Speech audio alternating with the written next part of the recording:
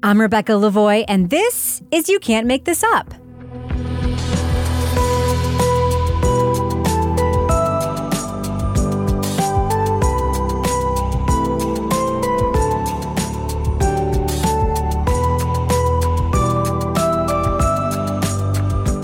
You Can't Make This Up is the podcast where we uncover the true stories behind your favorite Netflix documentaries and films. On today's episode, we take a closer look at the Netflix documentary series, Working: What We Do All Day. What makes a good job good? Is it the paycheck, the schedule, the stability? It's all of that, and one more thing too. A good job is one where you feel seen and valued. Today, we're talking with executive producer and director Caroline Hsu. What brings you joy in work? What gives you purpose? What makes a good job good? These are the questions at the center of Working: What We Do All Day. The series explores the ways in which we find meaning in our work and how our experiences and struggles connect us on a human level. From the entry-level employees to the chief executive officer, Working: What We Do All Day introduces us to several workers trying to make it in an ever-changing world. They also discuss what makes a good job with President Barack Obama to answer the question, is our work who we are, or is it just a paycheck? From the service entrance all the way to the C-suite. What would it tell us about how we're connected, about our own place in the world?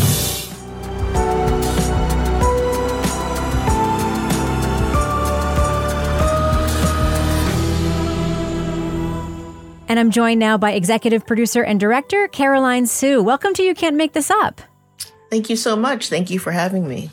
So Barack and Michelle Obama are executive producers for Working, but remind us of the inspiration for this documentary. So the president, I believe, wanted to do a project about work. This series was really his baby. It's something he really cares about, this issue, obviously in his presidency. And so I was brought on to develop it and then turn it into a series. So, so that's how I came to it. So throughout the 4 episodes, we meet workers at various levels of 3 different companies, 3 different industries. There's a luxury hotel in Manhattan, a healthcare provider who offers home visits to the elderly, and a tech startup building self-driving cars. So can you tell me about the casting for the series, not just the businesses, but also the employees that you profiled? Sure. So, obviously it's kind of all in the casting, the success of a series like this. You need people who are...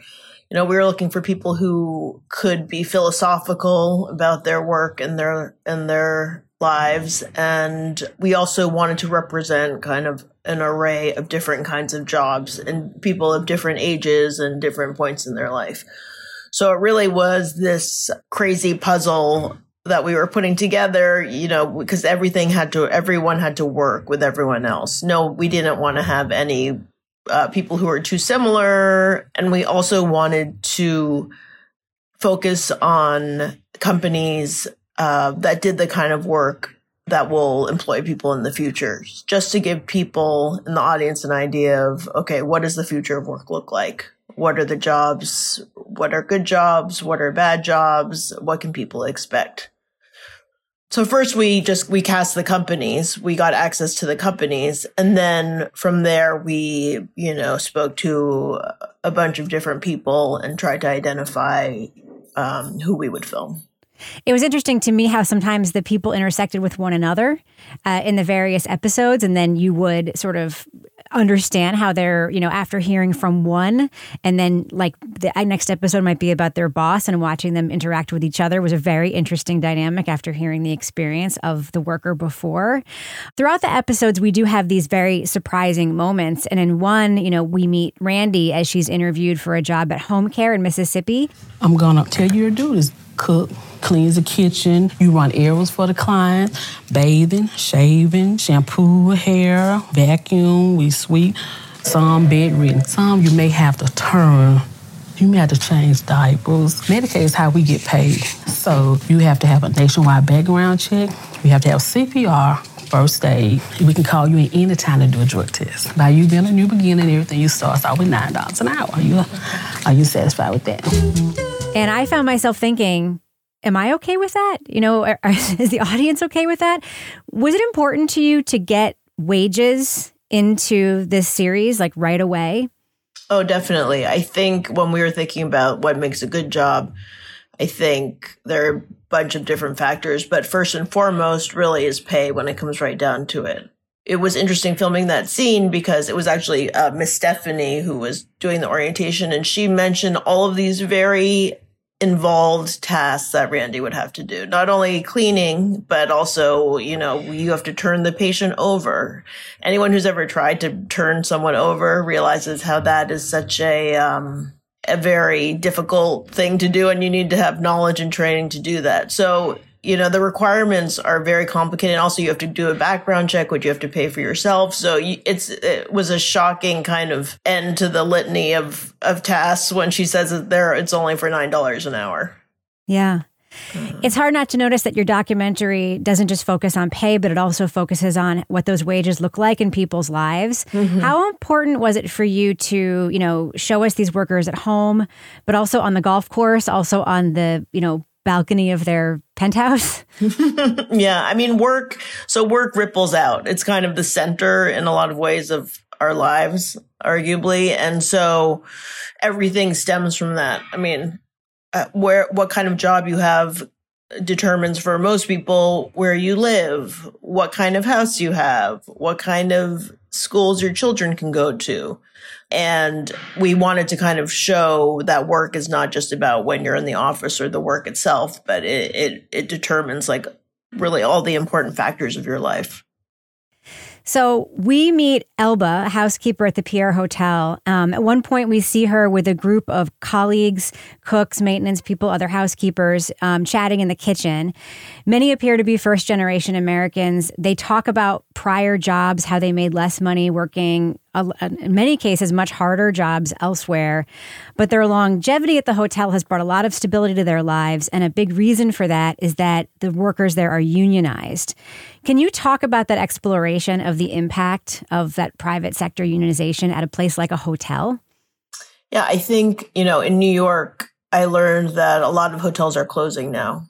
Some of the big hotels are closing. And, in New York, I think you have to, wherever you work, you have to be part of a union in most of the hotels. So that just helps protect you from all of the changes going on in the world. So being part of a union really gives your life stability. I mean, Elba is able to, have this beautiful home and spoil her children or, to the point where she worries about whether they don't realize how hard it is to make it. And I think, it even union stability, the stability that unions give, even means that a lot of people at the pier are actually married to each other. They've worked there long enough that they've created a whole family there, figuratively and literally. They meet their spouses there. So Elba met her spouse before, but they both work there. Beverly met her second husband there. So it really, having that kind of stability can also really shape your whole life. Yeah. It didn't escape my notice, though, that these service workers worked for decades in these jobs before they sort of saw that stability. It's like we did have one person in the kitchen there who said that she still had lots of debt because she was relatively new to the job. And, it still does take years and years and years and years at a unionized job to be able to build that kind of stability. And some would argue that the economy has changed. That might not be possible in the future, right? Yeah, a lot of jobs now are contract jobs. So you don't have the protections that you would if you were in a union job. So Carmen, who's also in the first episode, who's an Uber Eats driver, she has no, protection from the whims of the market and what happens. So let's talk about your host and executive producer, former President Barack Obama. What is the biggest challenge of having a former president be the talent at the center of a series like this? Yeah, it is a gift that comes with many logistical challenges. It's fascinating to see his Secret Service team kind of enter. I mean, he, not by choice, has to travel with this huge entourage of people. And his, we were warned many times by people who've worked with him before that, when he enters a room, it changes things. My name is Barack Obama, and I'm your lunch delivery person. Is this Ms. Bailey? Yes, Mr. President. How are you? I'm doing great. Make sure that is what you ordered. It's presidential, so I'm Well- sure it was what I wanted. How you doing? It changes the atmosphere.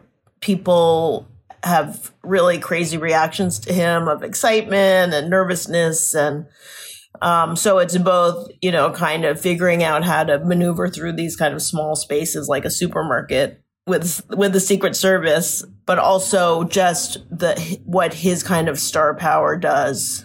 I can imagine that making a documentary like this can be demanding. I mean, I know that it is sometimes very boring too. I mean, there's a lot of getting ready and waiting, setting up lighting, having someone do the voiceovers over and over again. Did you feel empowered to tell, former President Barack Obama, okay, just hang out, wait, do that again?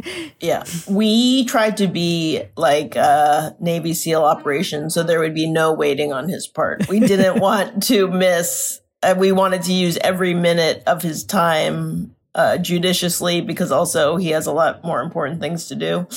So we were totally on. There was no waiting. There was no resting. Our whole crew was on high alert. And, we had the best crew, like total professionals, and they really made it possible. There were scenes where I thought, oh, Lord, they just put him in an elevator by himself with a camera person or in the front seat of a driverless car. And I thought, I wonder if there's a Secret Service agent like losing their mind. Well, this is pretty cool. This is like the Invisible Man sitting here. We call it the Aurora Driver, but open to naming suggestions. I guess one of his nicknames is No Drama, and his whole team has that level of calm. No chaos. No raised voices, always polite.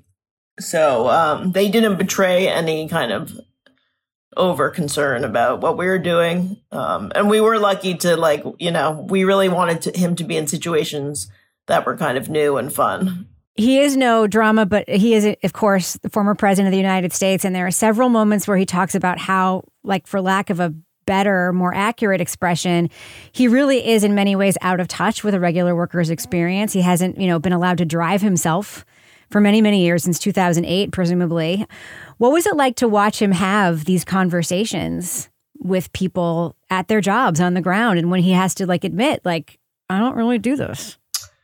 He was really enthusiastic and eager to go out there and be there and kind of interview people like studs, and I think he gets a lot of pleasure in that. And this afforded him an opportunity to actually just talk to people, and just in a way, we tried to create a bubble where it was as normal as possible, given the crazy, Secret Service around. And so that's, I think, one of his strengths, that maybe, once have been president, it becomes harder to actually just talk to, everyday people.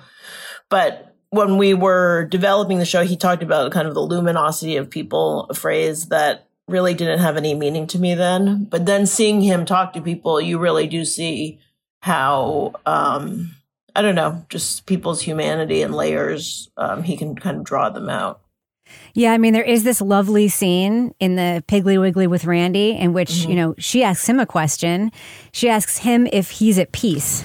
I got a question for you. Okay, go ahead. Are you at peace now? Am I at peace? I actually feel pretty good. I've achieved most of the goals I set. My kids are kept. Mm-hmm. We got a nice house with a nice porch. Rocking chair. We got rocking chairs. Okay. It has to do with more than just me. I worry about the next generation. That's my answer. Can you talk about that moment? How did you react when you saw that? That was just kind of a jaw-dropping moment. I mean, we really didn't prep Randy at all. All we said was, because we did want it to be totally natural and real, all we said to her is, you could ask him a question if you want. Just think what you would want to ask him. And she has a very kind of old soul way about her. So, that question coming from her made total sense. But we were all it was like one of those moments when you're filming, like, that really stands out and you feel like, oh, I'm witnessing something really special.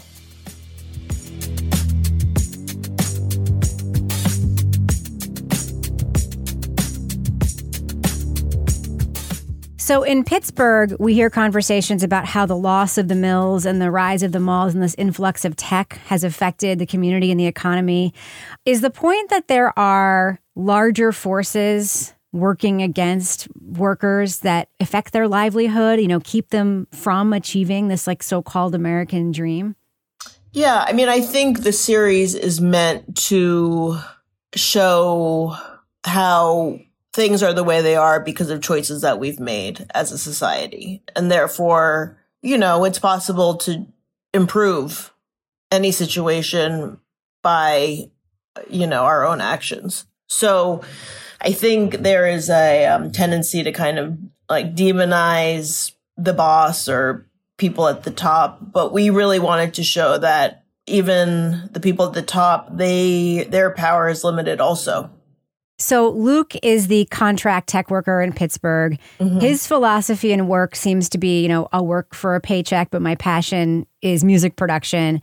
Mm-hmm. There's this really interesting scene to me around the dinner table, which shows this generational divide. His parents seem a little less supportive of his, what they see as less pragmatic side of his dreams. I think we definitely said, you're not going to be able to go into music. You have to find a day job. You'll never be able to make a living in the arts. The odds are in your favor if you concentrate on science or math, which is what I try to tell all of my kids. I guess we were always fearful that it wasn't sustaining. I think you have to, I think you need encouragement to do these things. What did you take away from this really intimate conversation between this family? It's a conversation that I think is just so familiar to so many people. I mean, so many of us, while filming the show, on our crew, really identified with Luke and his family. I mean, I think that's what makes the series work, is that people can identify with people in it. And so, that idea that math and science, you should do something practical. Don't do something that's where you can't make a living. I think that's something that a lot of people's parents have said to them. There is this thread throughout the series, this generational difference in thinking about the value of work. And President Obama talks about his own daughters wanting there to be value right away when they start their careers. And in that conversation with Luke's parents, I saw it too. They seem to have puzzlement about why do young people think they need to love their jobs right away? That's not how it was. But I found myself thinking, when you see how hard it is to make a dollar stretch today, why not think I have to love my job? I mean, it's so hard to live. Why not feel like the love is important in work, right? Doesn't that sort of make a kind of sense? Yeah, I think, I'm a middle-aged person. And so I also, when people say oh, I want to, who are in their early 20s just starting out, say they want meaning in their work, I immediately kind of balk and think okay, that's ridiculous. But working on the series, it actually makes you really question that and really think, okay, just because my experience was different does not mean that they're not right about something. Why shouldn't it be that way? And I think it's a good thing to ask yourself and not just assume that that's not possible. There's sort of a hidden character in this series. The hidden character is food. There's so many scenes in which people are gathered around food and meals. Sometimes it's a large group sharing a meal, like Elba's homemade lunch for the Pierre Hotel workers. There's Sheila's crawfish bake with her family. Francois has that intimate dinner party in his beautiful Manhattan apartment. Oh my God, I know what we should drink. This was given to me by the winemaker when I worked at the Four Seasons in Milan. The gift from the guy who made it. We have a can of Budweiser we've been saving for 12 months now in our refrigerator. Come on over. Meanwhile, Randy is walking through the Piggly Wiggly, pointing at how expensive a box of cereal is. Can you talk about that? What is revealed in these gatherings? What's revealed in these conversations around food?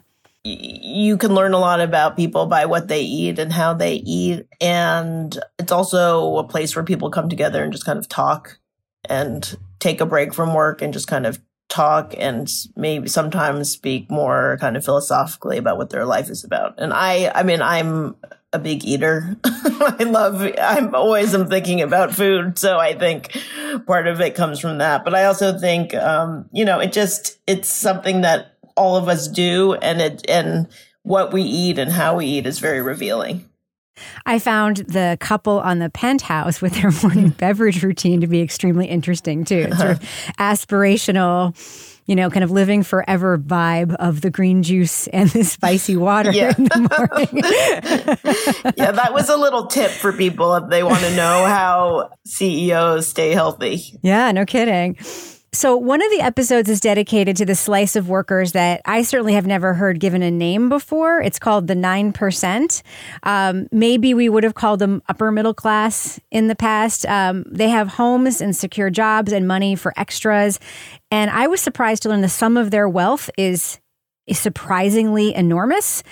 I don't know how many workers envision themselves as future CEOs, but this seems to be the rung on the ladder that most people are actually striving for, right?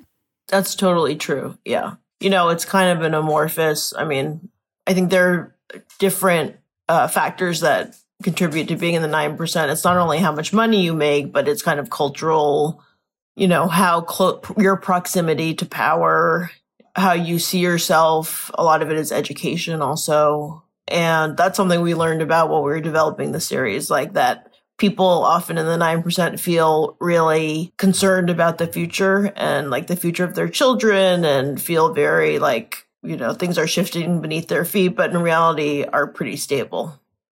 They are stable and they have choices. We hear that over and over and over again. We hear Pierre's husband talking about how he can switch the character he's playing in a moment and he can be very French and really turn women around who are very angry. We hear our lobbyist talk about how he can kind of, be one guy on the golf course and be another guy in a different situation. And, we hear how someone can switch a job because they're suddenly no longer feeling like they're fulfilled at their current job in a way that other workers just don't have those choices. That seems to be the differentiator with a 9%. That's totally true. Yeah, that's totally true. It's kind of, they all share these intangible qualities of being able to handle people and kind of navigate and maneuver in a different way. There's also a striking difference in the possibilities for their kids. Sheila wants her grandson to, she says, have a few things.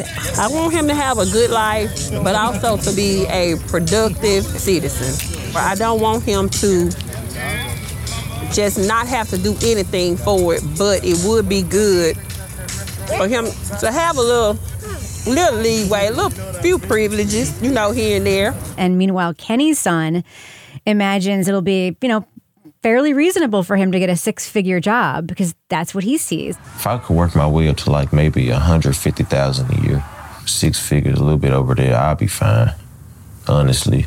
I think I could get there. It won't be that hard. What does that say to you when you see this generational thinking? Yeah, I love William, by the way, Kenny's son. That was one of my favorite things to film, him sitting in bed playing video games. Yeah, it's kind of, some of it's just different people have different expectations. And there's a reality to the expectations. Whether you assume that you're going to be able to go to college or not, you don't know if you're going to be able to afford to go to college. There's a real leg up that people get when their parents are in the 9%.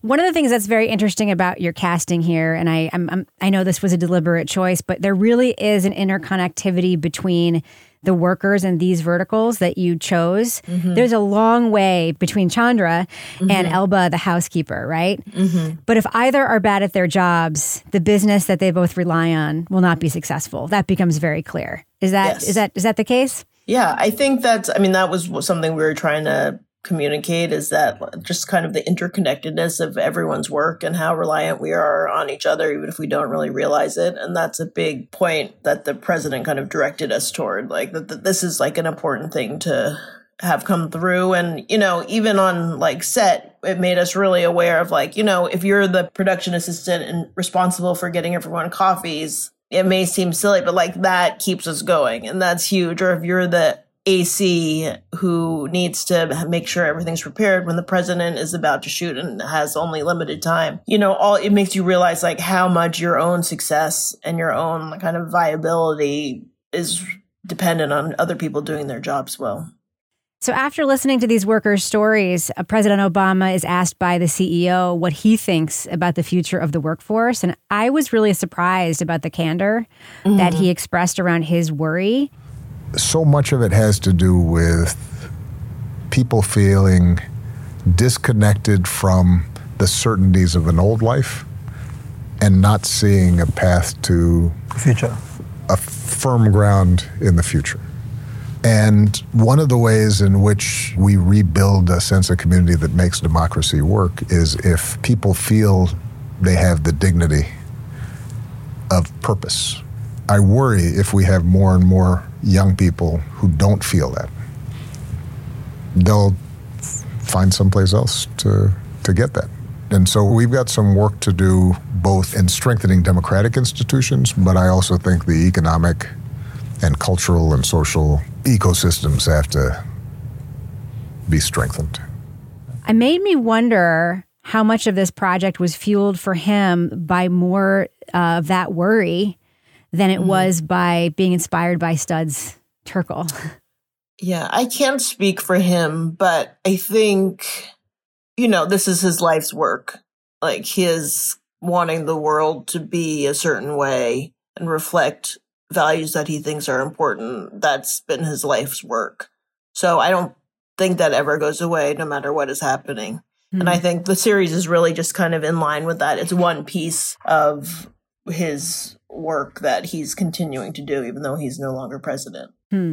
So there is absolutely no judgment in this question at all, I promise. But do you think it says something about what different workers worry about when one asks the president about the future of workforce and another asks the president whether or not he's at peace? I can imagine Randy asking the workforce question. I can also imagine Chandra asking the peace question, actually, which is the beauty of both of them. It's like, you know, it's their intelligence. And one of my favorite lines is actually when Randy's talking to her friends at McDonald's and she's like, if you can Google it, you know, you can know anything, which is true. I mean, people, you know, I live in New York City, so I don't always have like a really firm grasp on what's going on in the rest of the country, but it's true. Like in this day and age, you know, people assume that like Mississippi, some people assume it's a backwater, but Randy's right. Like if you're young, you have access to all of this information.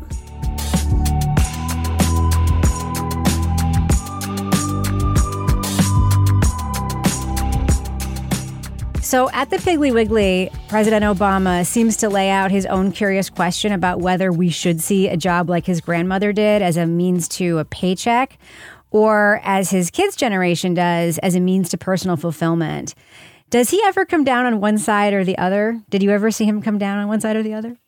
You know, he says in the voiceover, like, about the personal fulfillment, like, maybe that's good. I mean, I think he's also of a generation which has to, like, that has to get its mind around. It's not a natural thought that work should be for everyone at every stage meaningful.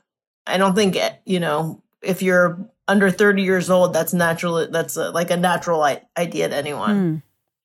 So I think he's interested in that thought. I think it's like compelling and puzzling. But well, it seemed to me like the central question, one of the central questions of working, what we do all day is, you know, what makes a good job, you know, how our jobs make us feel.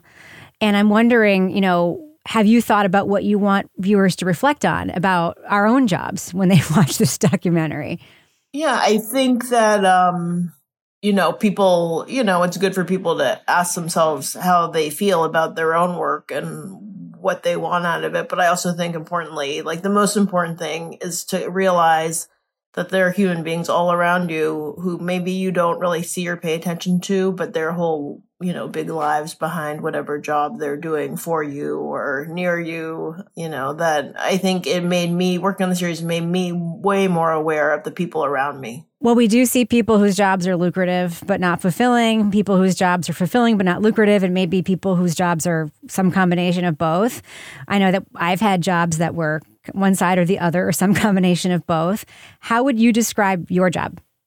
My job is, thankfully, I get to do mostly what I want to do. And I have the liberty to just spend a lot of time just thinking, which is what I enjoy. And, but I've definitely spent most of my career doing all of the other work, like doing the thankless work, trying to serve someone else's kind of end goal or vision, which is really hard. And so, I am glad that I did spend so much time doing those jobs, because I feel like hopefully maybe it makes me slightly better at my own job now, but you'd have to ask people I work with about that. Well, I feel the same, and I feel very lucky that part of my job today has been getting a chance to talk to you, Caroline Sue. Thank you so much for joining me to chat about your documentary. It's just fantastic. Thanks so much.